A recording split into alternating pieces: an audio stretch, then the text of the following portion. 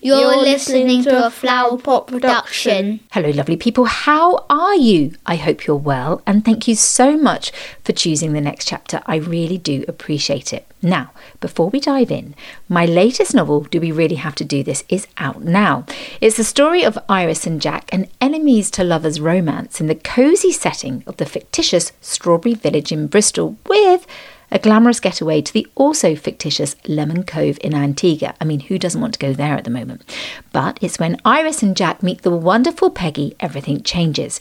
She offers them wisdoms they'd never imagined, and I'm hoping her wisdoms may be able to help you too. Now, on to today's episode, which is a listener's episode. Leslie Hannah, who has been a dedicated follower of this podcast from the beginning, thank you very much to the lovely Leslie, wanted to hear from a guest who had found a next chapter in history. So let me introduce you all to the brilliant Annie Garthwaite. I think a lot of people who say they don't know what they want to do or they don't have a burning passion often are hiding away from the thing that they really want to do because it scares them. Annie Garthwaite loved history as a child. She went to a comp in Hartlepool and she never would have believed she would one day be an historical fiction author. It was tougher too than she'd imagined in her 20s, so she decided to set aside her dream until she was exactly 55. The idea being she would spend the next 3 decades earning enough money to retire and then write the book she'd been planning. I mean, what 20-something really does go on to do this? Well, Annie did. I'll let Annie tell you how, but her fascination with strong women in history, and one in particular, has been her driving force for so many years. Even more so when sat in boardrooms in big corporate jobs. She realised how little had really changed for women compared with life in the 15th century. Annie believes we must keep telling women's stories to help bring the change we need. But she's also a very strong and passionate woman too, and it's my honour to share her story with you.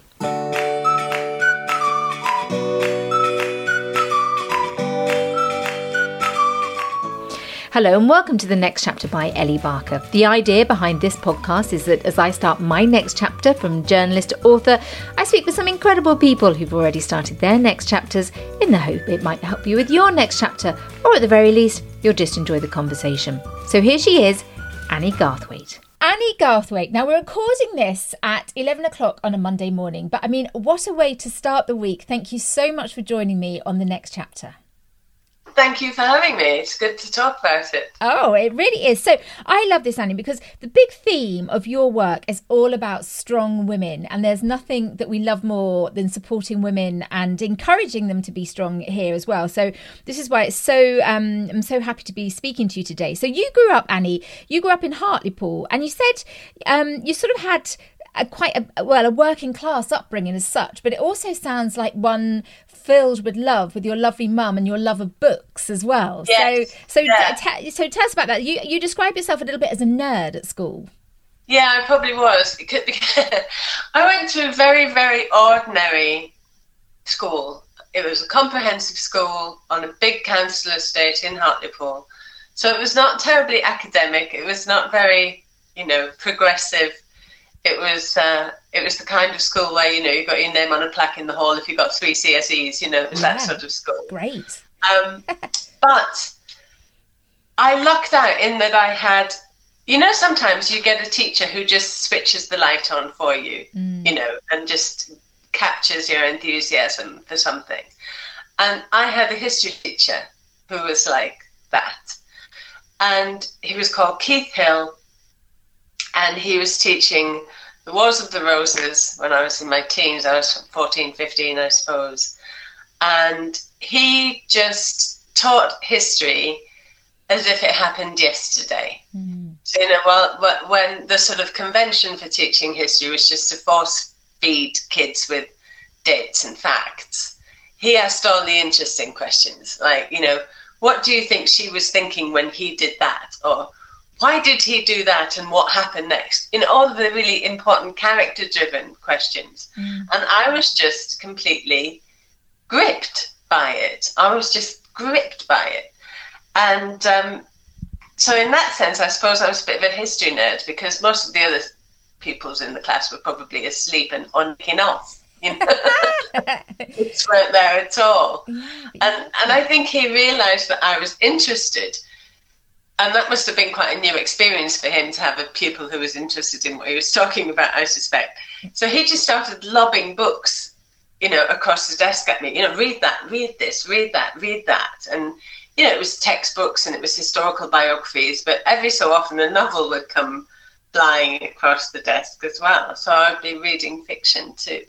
And it had started in a way before that, because my mother was an avid reader of story, and long before I went to school she taught me to read, and we would read together, and we quickly got bored with children's books, and then in the end I was just reading whatever she was reading, and that a lot of that was historical fiction. Jean Clady and Georgette Hare and all the usual suspects, you know, Catherine Cookson. Yeah, I saw you love that. I mean, she's brilliant. All those big northern matriarchs, you know. So in a way, Keith Hill took up where my mother left off, in a way. So that was where my passion with history, and this period of history in particular, began. You know, so in a way, it's all Keith Hill's fault. We'll have to talk. Yeah, but Keith Hill, he's got a lot to answer for. But I mean, it's lovely. I was reading what you were saying about how, I think, was it where your dad was doing night shifts, and your mum, she did all different jobs, like, you know, being a cleaner. She started off as a nurse, but then stopped that when she was married, as often would happen, as a way. But it sounded idyllic that you'd read late into the night together, just in bed, but then in the morning, and obviously she is a very strong lady herself, that in the morning she would just say, right, come on, you know, here's your strong cup of tea, get back into the real world type of thing, really. And, you know, so, but how lovely you had this, the softness of it, of this wonderful storytelling as a backdrop of your life. Yeah. Oh, yeah. And I can remember sitting with my mum reading in bed and weeping, you know, over sad historical novels. The two of us in tears, you know, of historical romances and things like that. But there's nothing... Well, enough of all of that, you know. There's nothing like it, though, being moved by a book. That, I mean, it's just so magical. I mean, so is this then why? So you first of all, when you left school, you went into publishing, and presumably it was this love of books that took you. So, but you said that actually you had to change this because you thought you're not really going to make a good enough living there. Yeah, it was, I guess, I mean, it was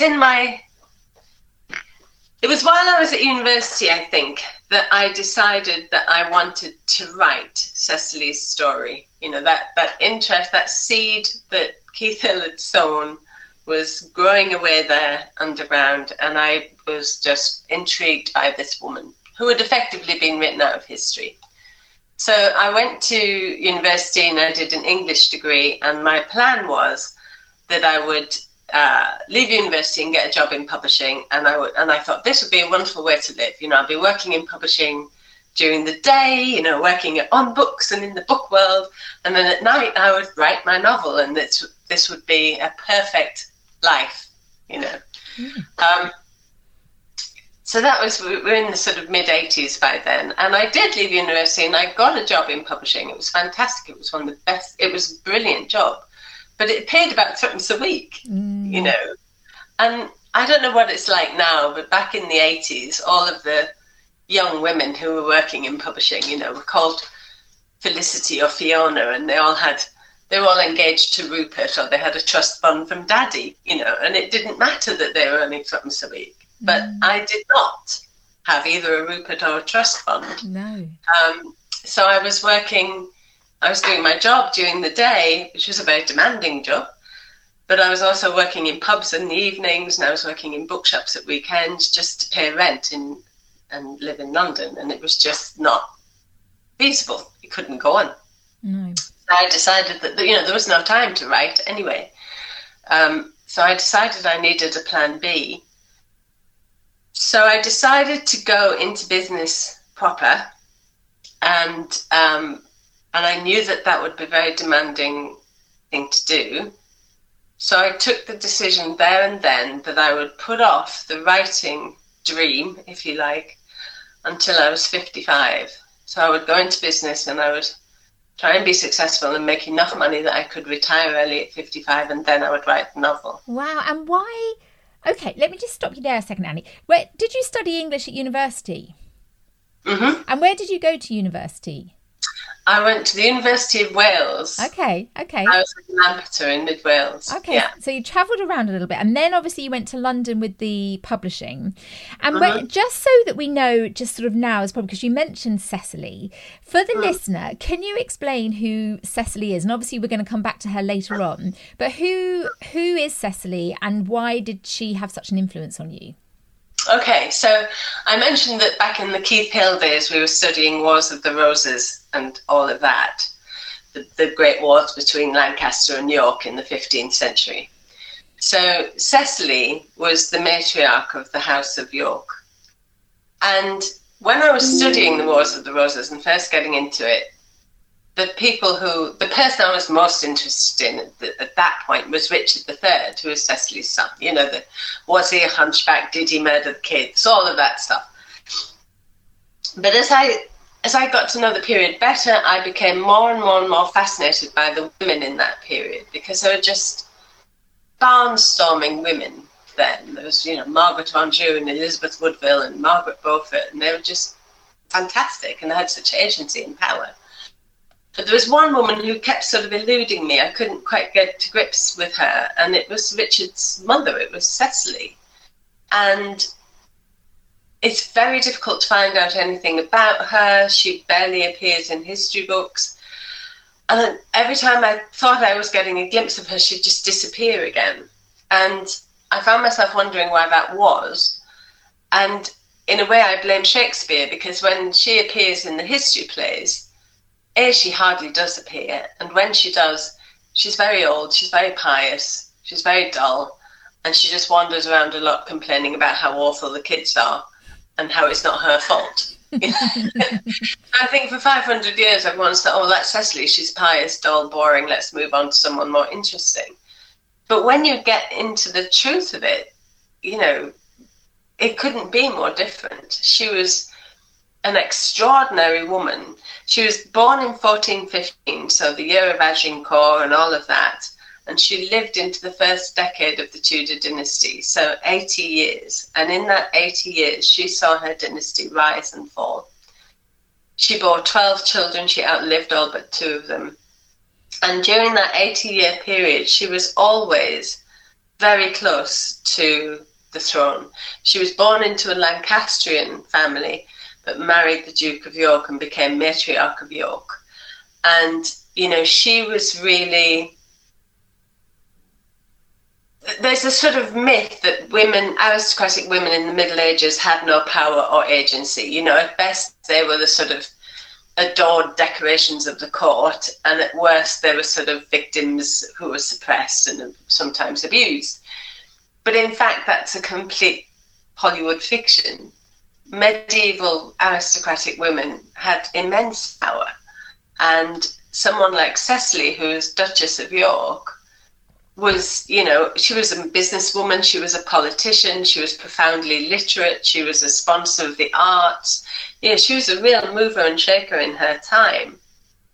And yet, subsequent history written by men has allowed us to forget that. So I became very determined to bring this immensely powerful woman back to life.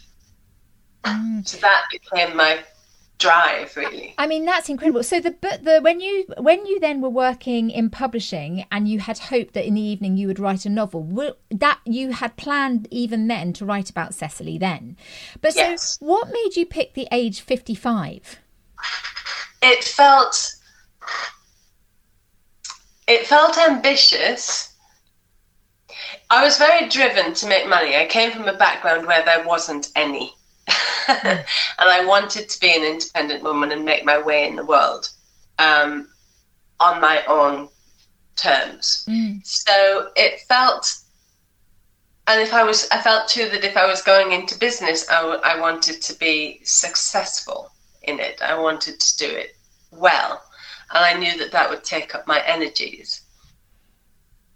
So it felt ambitious but realistic to think that by the time I was 55, I would be able to retire or change career and do the writing with no expectation that it would need to make money. Because it's very difficult to make money publishing books. Yes, I know. Let's be honest about it it. is. First of all, someone's got to want to publish them.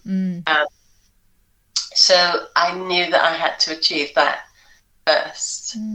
So how did you do that? Because you did do this. I mean, it's incredible. So you moved then into, like you said, into the business world, and you went into comms in the business world. So how did you do that? So a lot of the work that I've been doing in publishing, I worked for an organisation called Book Trust, which these days is concerned purely with children's fiction, children's writing, but then was a very active sort of Arts Council funded organisation that had a very broad remit to promote reading in every way possible. So we were involved in everything from lobbying government for public library lending rights to administering big prizes, literary prizes like the Booker, for example, doing programs with schools and within education to promote reading, all kinds of things. So the 2 or 3 years that I spent in publishing had been very communications focused. I'd been doing a lot of the publicity work and administering the prizes and so on. So the natural step from that, if I was going to make a sideways step, was to go into communications, publicity, marketing in another industry. So I went from there into a big London PR agency and worked in agencies for, I don't know, 6 or 7, 8 years, working my way up. And from there, went into in-house, as it were, so working within organisations. I guess my biggest job then was head of corporate comms for UPS, the parcel delivery company. So I worked for them for 6 or 7 years as heading up their European communications. Wow. Which was fantastic. That was a truly international role. And then from there, I made the decision to set up my own business. So for the final 20 years or so of my career, I was running my own communications agency. Okay, wow, that is amazing. And also to have that, the insight as well for what you wanted to do and to shape your own life, really. You wanted to have the financial security.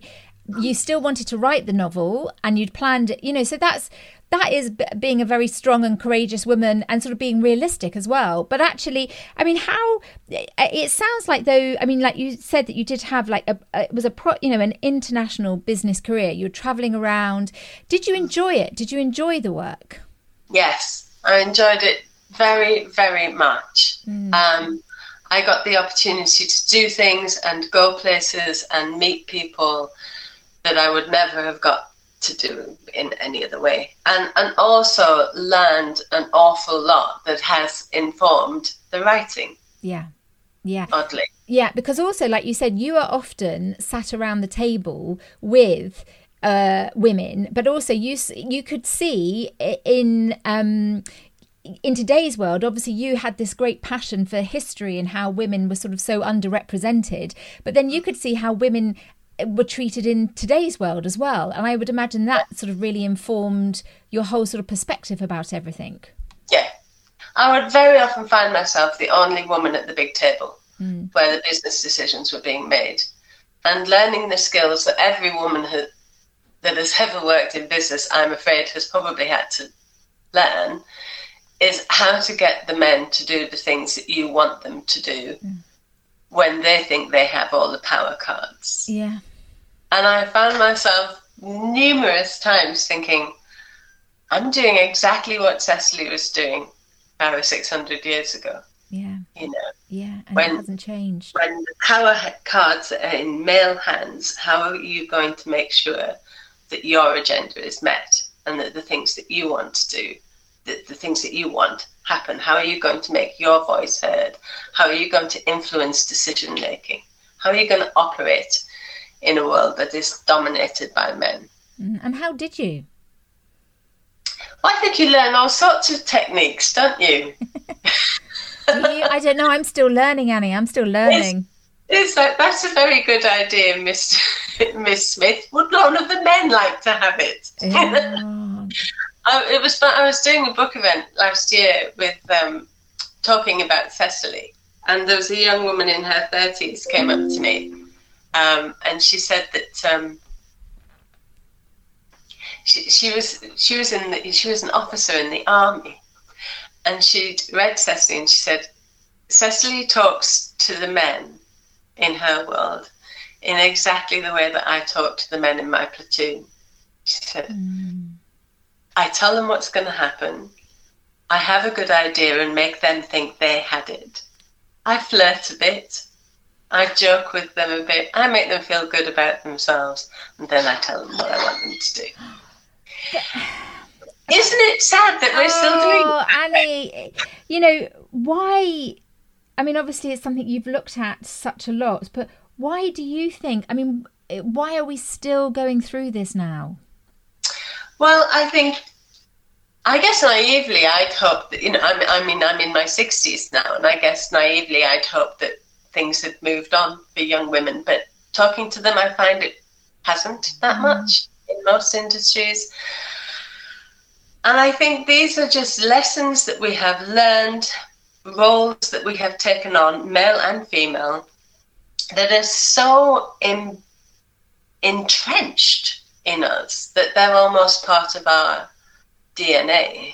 And it's going to take generations and generations for us to change that. And awareness, I suppose. And and also, look at you, what you were doing. The point is, you were at the big table, but you were the only woman. So there's a progress, but there's still so much. This is something we could talk about for a long time, because there's just so much progress that needs to be made. And then sort of throw into, when women start having other commitments like children or elderly parents, and it falls on them, and it just becomes impossible. It just becomes absolutely impossible in a way that, and I know lots of great men, my husband included, who takes on so much responsibility, but in the bigger world it's still very much a traditional, which is what I think so many of us do see. So what made you then decide to have your own business? Was it something to do with this? Yes. Yeah. It absolutely was. Yeah, I wanted to do the work on my terms. Yeah. So I set up in business on my own. I kept my business deliberately small, so that I was working directly on every piece of client business. And so that I could take on only the work that I was interested in and wanted to do. Okay. And I wasn't thinking, well, I don't really want to take on that piece of business, but, I've got 30 people's salaries to pay, therefore I will. I could make decisions about what work I did on the basis of, do I like the people? Do I want to work with them? Do I share their values? Is it interesting? And is it going to make the world a bit of a better place? So what were your clients? Who were your clients, Annie? My clients it ranged from big American multinationals right down to smaller startups, all business to business, so no consumer work really.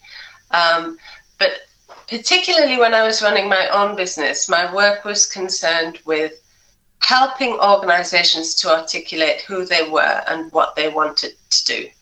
So it was often that sort of the front end of brand building. I would often get involved with organizations that were either starting up or had gone through a profound period of change, perhaps because of merger or acquisition or whatever, and needed to recalibrate who they were and what their offer to the marketplace was. And to me, that was really fascinating because, it was who are we, what do we want to do, and why should the world care about it? And helping an organization work through that, and then how are you going to get that message out into the marketplace, is fascinating. And it inevitably throws up business issues that then they as a company have got to go back and address to make them a better business. And only because I just find this very fascinating. When you say that, so what sort of issues? Was it that they're, like you said earlier, about their values not aligning with what they're actually trying to do, the way they're going about things? Is it all, and you could look at that in that sort of fine detail? Yes. So you'd be, what is your proposition to the market? Oh, our proposition to the market is X. Okay. So what do you do in your business that supports that? Oh, A, B, C, D, and E. Okay, great. So you're very good at A, B, C. You're actually not great at D and E. So in order to make that claim in the marketplace credibly and live up to it, you've got to go back and do some business changes. Oh, have we? Yes, we have. But I'm sure very rewarding work as well when you see if they've invested in you and then you do they do the change to see the transformation. And I would imagine we'll come on to talk about it. It's very much helping you with your book now to get your book out into the world, because I understand, we're going to come on to that. We'll come on to that. So you did that for 20 years. And were you living in Shropshire by this time, Annie? Yes. And had you met your partner? Yes, I met my partner when I was very young. I was 24 when we met. Okay. 37 years or wow. Something. Okay, but then obviously when you left the big corporate world, is that when you moved to Shropshire? Yes. Okay, so you had a whole next chapter there where you start and you live in the countryside with lovely animals, and it sounds like all very idyllic. Yeah, which we'd kind of always wanted to do in a sort of dreamy way. But my partner had grown up on a small holding. So I'd grown up in a sort of industrial northeast town, but she'd grown up on a rather nice small holding in Essex. Oh, nice. And was quite keen, I think, to get back to that way of life. So when it came to that point, I guess we were in our late 30s, I guess, weren't we, by then? And we thought, well, this is the moment to do that. She'd worked in publishing and then had done an art degree. Her degree was just finishing. The job that I had been doing at the time was just coming to an end. So we were both kind of at the end of something. We thought, well, if we're ever going to make this big leap, this big change, this is the moment to do it. So we moved to Shropshire and I set up my own business. Amazing. Which feels profoundly risky, but that's what we did and it worked. That's just it's wonderful. And all the time, still with the plan of when you're 55, you're going to write your novel. So what happened when you turned 55? It was so funny, because you're going along all of this time thinking, oh, well, it's in 25 years' time, it's in 20 years' time, it's in 15, 10, 5 years' time. And suddenly you think, oh, my God, it's in 6 months. Wow, yeah. So I was 55 in February 2017, and I did exactly as I said I would do. I gave up the day job and started to wind up the business and applied to do an MA in creative writing at Warwick because I thought it would be helpful to have that sort of structure somehow, that sort of to be part of a writing community, I suppose. And I thought, there was an option. You could do the MA either in 1 year or 2. You could do it part-time in 2 years. So I thought, well, 2 years sounds like a reasonable time to write a novel. And I remember when I went to the interview at Warwick, I said to them, look, the only reason I'm coming here is because I'm writing this book and I'm going to start it now and I want to finish it by the time I finish the MA. That's my goal. I'm not going to write anything else. So if that's okay, that's what I want. That's what I'm doing. And they looked a bit surprised and went, that's fine. Yes, right. And that's literally what I did. So the final piece of work that I handed in for my MA was the last few chapters of the book. So by September 2019, the end of the 2-year course, I had a novel ready to take into the world. Amazing. And how, before we go into that, what was that like to wind up your business that, you'd spent 20 years creating? That must have been that was a really brave decision, Annie, because obviously, as say 55, it's not like you were 75. And so to wind up something that you knew and you could do and you loved for something that you didn't know that I think that's incredibly brave. What was that like? I think, everything has its time, doesn't it? And I think that because this goal had always been there in my head, like, you know, the finishing post that I wanted to get to start something else. Giving up the business, although I'd loved it and really enjoyed it, felt easy.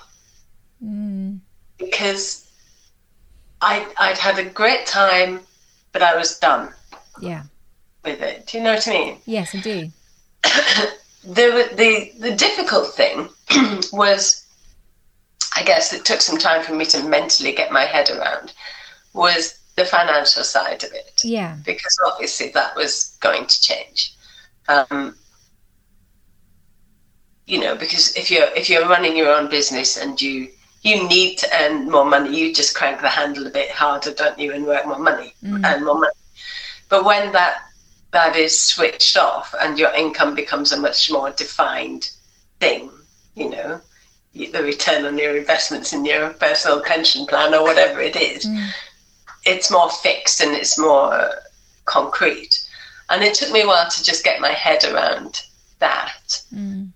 But a lot of people kept, you know, would say to me, oh, but, you know, are you not concerned about not having a business life anymore, or not having that status anymore, or not having whatever? And I wasn't in the least concerned about that. No. I was excited by the idea of moving on and doing something very different. And being in a learning environment, again, was so exciting, because I felt that I knew my job very well. I'd been doing it, you know, I'd been around that ring so many times. To be in an environment where I was learning something, a student again, was actually very exciting. I can imagine. And did you have, I mean, you spoke earlier that it was very important for you to have that financial security. Did you feel secure enough that you could do it? Okay, yes, you'd have to perhaps look at things sort of a little bit differently, but did you feel, you presumably you did feel secure enough that by then you reached your goal that you wanted to do, which is why you waited till you were 55? Yes. Yeah. Yeah, absolutely. And it would have been very difficult to do it had I not achieved that level of financial security for myself. But you did what you set out to do. I mean, that was such a foresight when you were, I mean, that age in your 20s to think that. I mean, I'm quite gobsmacked, Annie, because I don't know that many people have done anything like that. So it's incredible. So then you did it, and then you wrote your book. And then, as I well know, you know, it doesn't end there, because obviously it's amazing. But actually, we should just first of all speak about with Cecily, because I have been reading your book, and I mean, it starts with it's pretty raw. I mean, it's amazing, but it takes you right there with the burning of Joan of Arc, and it was like, and gruesome. I mean, I'm come from a world of rom-com, Annie, and that sort of thing. So it was it's a bit different, isn't it? I mean, this was different. This was different, but it was so real. And like you say, you write it almost in like today, because it felt like it could be that morning where she walks out and I think she's only 16 at the time, Cecily, and to be standing there next to her husband. I don't know if they were about to be married. She'd been set up with him, and watching this woman burn. Oh my goodness! I know. Well, I wanted. You know, what is this novel about? Well, it's about Cecily Neville, who was the matriarch of House of York. Yes, that's what it's about. But what it's really about is how women exercise power, and how they exercised power in the 15th century and got things done. But it's also about how dangerous that could be. You know, you can push so far, but push too far and the patriarchy is going to come down on you like a ton of bricks. And when I realised that Cecily actually was in Rouen, in France, at the time when Joan burned, and would have almost certainly witnessed it, I thought there is no better place to start a book that is about women exercising power and putting themselves at risk by doing so than here with Joan of Arc. So that felt like a very natural place to start the book. And she's 16, and then she obviously that has such an impact on her that then how she lives her life. And like you say, she lived for 80 years, so which was so rare in those days as well. So she must have, you know, she overcame so much. And how do you do it, Annie, where obviously you're writing fiction, but there are going to be some people that may know about this. So there is I know you said that she's not so well documented. So did that give you your freedom to add to it, or how deep was your research that she was probably very likely there that morning, but throughout the book, how did you do your research? I think, I sometimes say to people, I've been researching this book for 40 years, and in a way I have, because, I've been reading and talking and finding out about her through all of that time. So by the time I got to age 55, I felt I knew her quite well. I bet, yeah. And then a bit of serendipity happened, because up until 2017, there hadn't even been a sort of academic biography of Cecily. But as luck would have it, in 2017, just as I was sitting down seriously to write the book, one was published. Wow. And I'd known for a couple of years it was coming, and I vaguely knew the woman who was writing it. She's an academic historian called Joanna Lane Smith, and she's a specialist in medieval women. And her book came out, so I raced out and bought it and read it from cover to cover, and then plucked up my courage and got in touch with her, and I said, look, I'm writing a novel about Cecily. I'd really love to meet you, because I've got 2 or 3 things I really want to discuss with you about Cecily and her history. Can we meet? And she emailed me back and she said, oh, that's marvellous. How many novels have you written? I said, well, none yet, but I'll buy you a very good lunch. Yeah. So we met I remember it so clearly, we met in Oxford, in a lovely Italian restaurant. Oh, nice. And we sat down to have lunch. And I could see she was quite cautious as the conversation began. But by the end of the afternoon, they were almost throwing us out when they were trying to set up for dinner, because we were just for hours. So that has been immensely helpful. And she has become a very good friend and a great friend of the book too. Because I was very determined I wanted to write a book that was as historically credible and accurate as I could make it. So, for example, if we know that something happened in such and such a way on such and such a day, I won't pretend that it didn't. I won't play fast and loose with history, and I won't change the history. But there's an awful lot about the 15th century and about the Wars of the Roses in particular that we don't know for certain, or that could be interpreted in several different ways. So you have to weigh the balance of probability, I suppose. And often when you're writing about women in this period, the histories have been written by men and about men. So often you find yourself picking your way through what the men were doing to work out what the women were doing. But there's a good deal of Cecily's correspondence that survived. There's a good deal of her business correspondence that survived. You can infer a lot by what other people, her other contemporaries say about her and what they do around her. You can see how much influence she's having. I'll give you a great example of that. Shortly after her son Edward IV becomes king, he does that through war. I'm trying to avoid spoilers, but there are a series of battles. He becomes king. He comes to London. He accepts his kingship, but he says, "Don't crown me yet, because there's another army in the north. I've got to go and fight them. This isn't over yet. I've got to go north." So he's got to go and fight again. Who does he leave in charge of his kingdom while he's gone fighting? His mum. His mum. Of course he does. Not one of his captains or his generals or one of the noblemen, his mother. And he makes her head of his household, and she's effectively regent. So she's sitting in Westminster, the country in complete turmoil, and she's got her fingers in the reins. She's trying to control it all.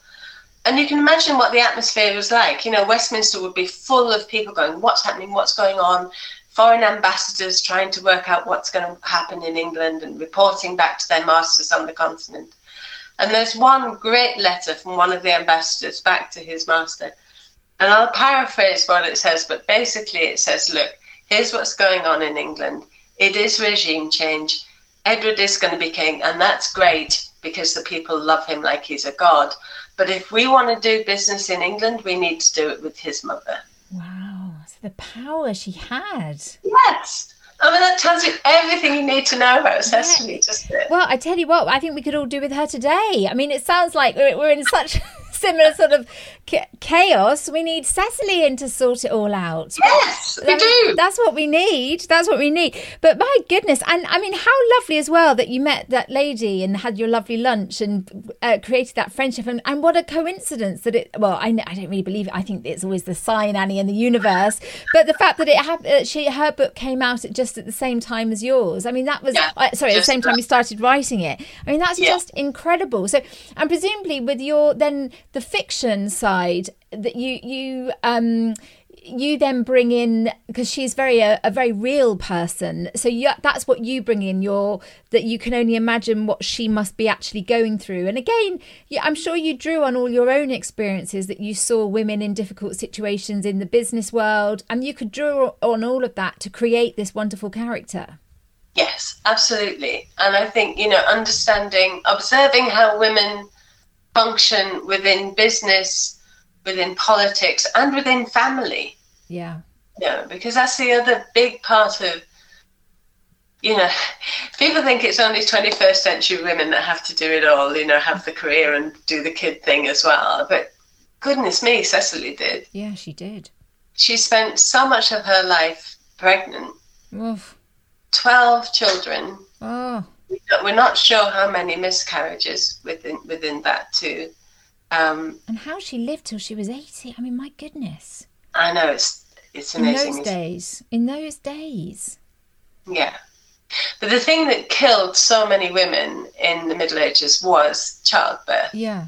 And the risks of childbirth were huge. Yeah. So if you managed to survive, if you were lucky and you gave birth easily and you managed to survive childbirth, and you were an aristocratic woman, so you had good diet and a fairly good standard of living, I guess your chances of living a reasonable lifespan once your childbearing years were over were not bad. Mm.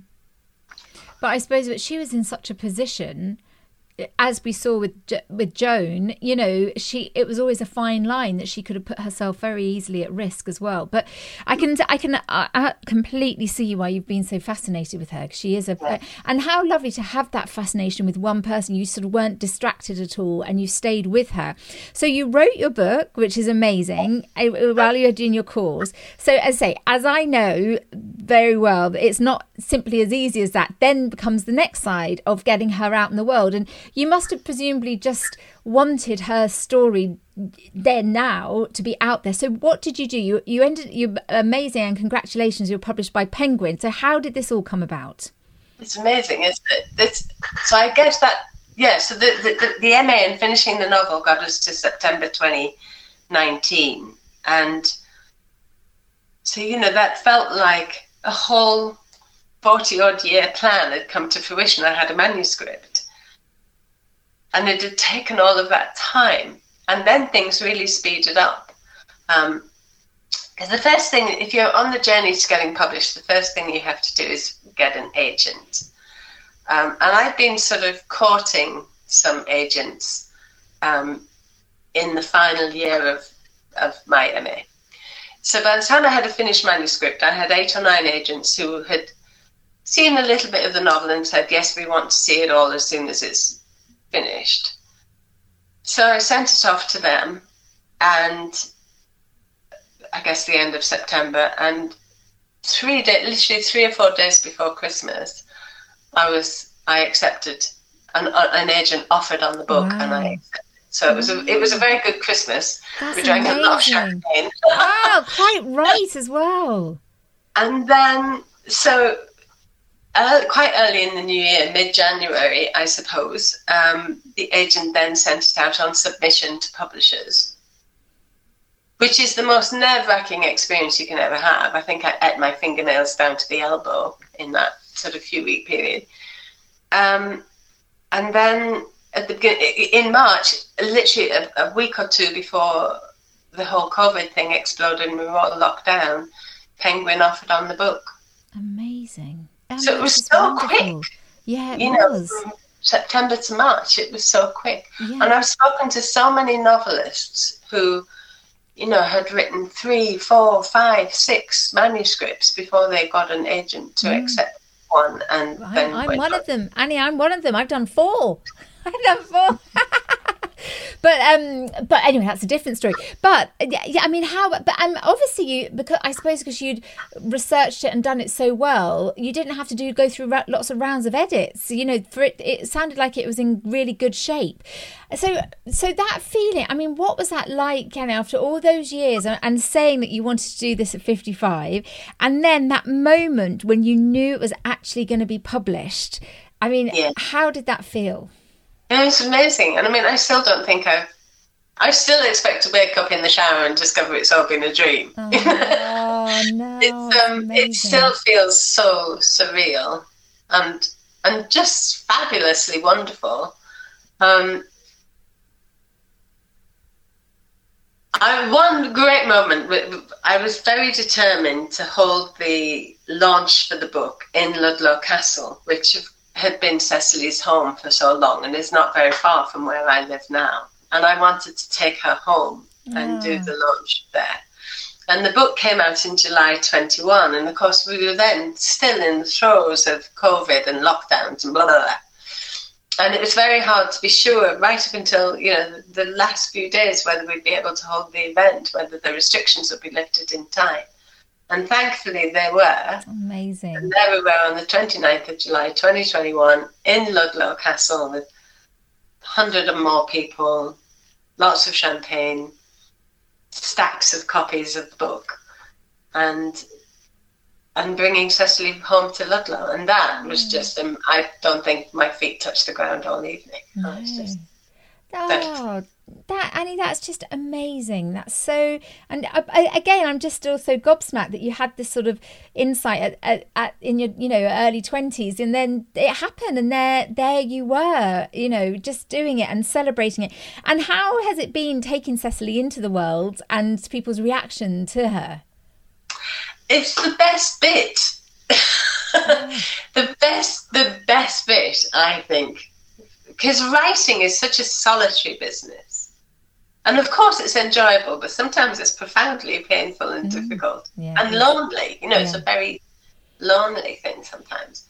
So when the book is out and you can go into the world and talk to people about this character that you've been obsessing with for 40 odd years, it's just so liberating. And a great joy for my partner, who'd been listening to me witter on about Cecily for all of these. She could find saying, "No, Annie, go and talk to those people." You had somebody else now. But somebody else. Yeah, but history is such a topic that people are so passionate about, and to hear this story about a woman whose story isn't so well documented, I mean, my goodness, what an opportunity. So for Annie, for your to be continued, now I love this as well, because so you're deciding now, is it just all about Cecily, or do you want to be a novelist? And where are we on this? Well, I guess in a way that decision is taken, and I guess when I finished Cecily, I always knew there was another book to come to tell the whole story of her life. So next July, my second book will publish, and it's called The King's Mother, and it's a return to Cecily's world a little bit later in her life. And it's really at a time when the Wars of the Roses reached their height, I suppose. That's sort of 1461, 1485. And I guess in book 1, we've seen her dynasty rise, and in book 2, we'll see her dynasty fall. And we've got Cecily, but we've got 3 other fabulous women that come into the story. So we're spreading our interest a little bit. So there's Cecily, who is, as the book opens, the king's mother, because she has Edward on the throne. And then we have Marguerite of Anjou, Elizabeth Woodville, who becomes Edward's wife and queen, and Margaret Beaufort, who is the mother of the Tudor dynasty, who through the course of the book will all, because of circumstance or ambition or sheer desperation, do some really quite extraordinary things to try and put their boy on the throne and become king's mother themselves. Yeah. So this second book is a book all about sort of maternal ferocity and what women will do for their sons, if you like. Oh, the thing is, though, Annie, again, apply that in the modern world, because I am a mother of sons, but I mean, hopefully I'm not that ferocious, but I'm not doing, Annie, some mothers are. Some mothers, Annie, you just haven't been tested yet. Yeah. What will you do to keep your son alive? Oh, well, exactly. I mean, it's true. I mean, it's absolutely true. So again, these topics and themes are so relevant to today. And it's funny, isn't it, how the world just hasn't changed? Because I suppose humans are always going to be humans, and we're always the same, aren't we? We all think we're different, but we're not. We are actually so alike, and it's fascinating. It's fascinating. So for your acknowledgements, I'm guessing, well, I do know who you're going to thank. So, but who would you like to thank? Who has helped you along the way? Well, Keith Hill for one, and then I think just, all of those women that I've known in my life who I've watched and observed and learned from about how women conduct themselves, for sure. But, absolutely Keith Hill. I had one lovely experience shortly after Cecily was published, and I was in a bookshop in, of all places, Whitley Bay, and I was just sitting in the back of the shop signing copies for them, so they could sell signed copies. And this guy came into the shop and started talking to me, and it turned out he was very enthusiastic when he realised I was the author of Cecily. And it turned out he was a history teacher in Cambridge. And he said that he'd been teaching the Wars of the Roses to his A-level class. And he said, I just couldn't get the girls interested in it at all. He said the boys were fine, they loved it because there's lots of battles and fighting and blah, blah, blah. So they were fine. But he said, I couldn't get the girls interested. So he said, I bought them all a copy of Cecily. Wow. And he said, no, I can't get them to talk about anything other than the Wars of the Roses. They're obsessed. That's amazing. And I was close to tears because I thought everything has come full circle. A history teacher inspired me, and now a history teacher is using my book to inspire other people. What might those young girls write in 50 years? What have you stirred in them? But that's amazing. But again, isn't it that this is the power of storytelling, and done the same story told one way, okay, that attracts the boys, but when you get into the empathy and the character and the woman behind and who she is, and look at the difference. Isn't that, it's just so powerful? Well, I think so many historians struggle to understand what went on in the Wars of the Roses, because some things happen that are just what the women were doing. And when you look at what the women's motivations were, the actions of the men make a lot more sense. Because you see that the women, historians just ignore them. And yet they are they are driving the action. Yeah, as they always are, as they always were. Yeah, I was at a history conference a few months ago, and there was I won't name him, but he was, a reputable and established male historian of the period.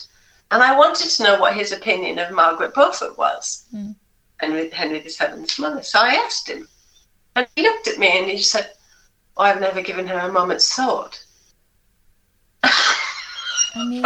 Honestly, this is what we're talking about, isn't it? It's this attitude, which it isn't just historians. It's it's everywhere. But at least people like your women like you are making us all aware even more so, and it just brings it back to it, really, doesn't it? And the more aware we are, the more we can do something about it. So, do you think you will carry on and write another novel based? Well, there you go. That's funny, because when Penguin commissioned Cecily, they knew that there were 2 books about Cecily, but they only contracted for one, which new author will test and see, But they always knew a second one was coming. So when we contracted for the second Cecily book, they asked me if I had an idea for a third. And I said, I've kind of got an idea. And they offered me a 2-book contract to write both books. Wow. And I found myself signing it. So I thought, oh, well, clearly I want to be a novelist. Because I did wonder, once I've written Cecily's story, will that be it? Thank you, that I've done. That was my ambition, and I've done it. Move on and do something else. But I found myself sitting there happily signing this contract to write the second Cecily book and then another, and feeling very excited about writing the new book about a different period of history and a different set of characters that I haven't been researching for 40 years, so it's a bit scary, but feeling quite excited about doing that. So. But also, when you started at the beginning, what you wanted your life, this podcast is all about sort of creating a life that you love and taking, agency over it. And you said about, okay, you'd work and then you'd write your novel, and that sounded like an idyllic life. But you're doing it, and you've done all your exciting and your global business, and you've done that.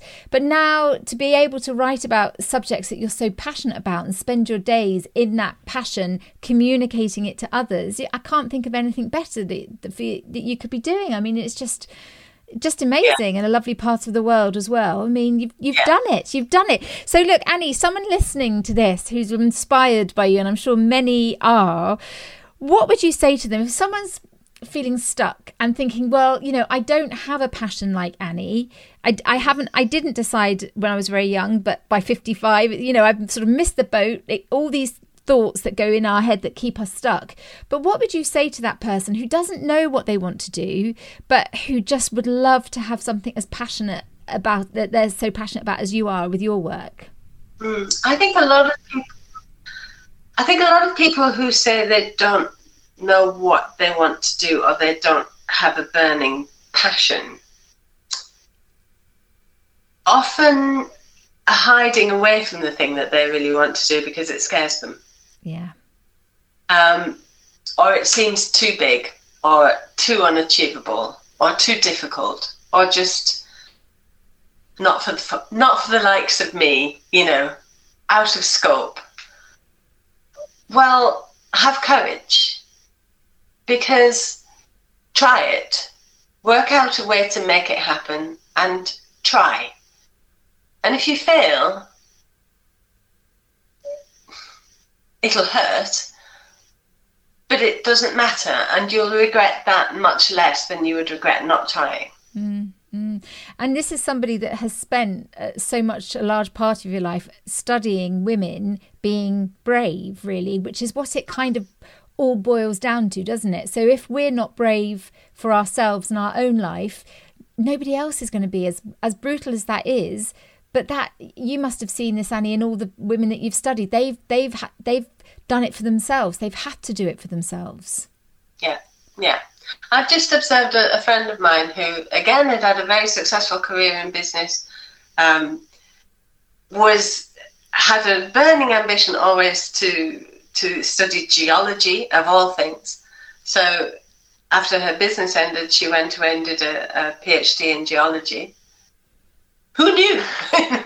Magnificent. And then thought, well, what is the next thing? And really didn't know what the next thing was. Became incensed with the current state of politics and became a Labour councillor. Wow. And is now, Labour councillor in Shrewsbury, and doing extremely well at that, and very, very busy. Something that 10 years ago she would never have even, wouldn't have been on her horizon. To finish off as well, I mean, your passion has always been so much, obviously, history, and from such a young age, thanks to lovely Keith. But, somebody else might listen to their passion might also be history, or it might be something else. And they might think, but hang on, if I want to, say, write about history, I need to be a historian, or I need to... But you've proven that you don't. You can just be very passionate about a subject, and then you've done it with fiction. So you're living in your world of history and creating something. You're living in that world. You don't necessarily have to become you don't have to become an actual qualified person to do something like what you're doing today. Yeah, absolutely. And I'm always saying to people, I am not a historian. I am an armchair historian at best. I'm an interested amateur. I read avidly, but I'm not a historian at all. Yeah, but look at what you're doing. You're doing you're doing, some would argue, better, because you're showing these stories, like getting those girls reading the books and that kind of thing. This is, after your experience with the other historian that you mentioned, it's you're opening it. So really sort of what we're saying is you don't, these things that we think that they hold us back, actually they're perhaps just, like you say, kind of almost a bit excuses to hold us back, because you have proven you can do it. Yes, it's very easy to look at all of the reasons not to do a thing, and always very easy to look at the barriers that would prevent you from doing it. And as women, we're sort of programmed to do that, aren't we? Much more so than men.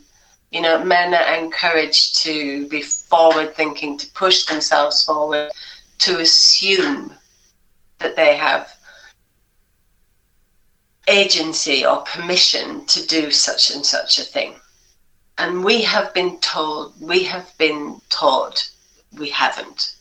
We've been taught to be cautious. We've been taught to be reticent.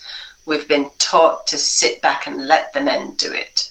Well, to hell with that. Get over it. Annie Garthwaite, I couldn't agree with you more. You've done Cecily proud. You've done us proud here on the Next Chapter podcast. Thank you so much for being such a wonderful guest. Oh, it's been great to talk to you. Thank you very much. So there you are. What next? Well, this conversation has really made me think on so many levels. Now, if you are one of those people who say they don't have a burning passion, but deep down you're hiding from what you really, really want to do, then why don't you just say it out loud? Go on, why not? Just say it. Just say it, whisper it. You might be surprised at what comes out. To learn more about Annie and Cecily, the link is in the show notes. You can find me at elliebarkerwrites.com, and I'd love it if you signed up for my mailing list. I can send you weekly-ish notes which will give you more tips and wisdoms and advice to help you create a life you love, and hopefully make you feel that we're in this funny old world all together. This episode is brought to you in partnership with Empire Fighting Chance. They're a boxing charity and are not only transforming young lives, they're doing everything they can to make our streets safer for us all. I'm so proud they're supporting the work we're doing here. Now, you're listening to The Next Chapter with Ellie Barker. I'll be back very soon, but in the meantime, what is it? Go on. What do you deep down really want to do? I think you can do it, and Annie does too. Speak soon.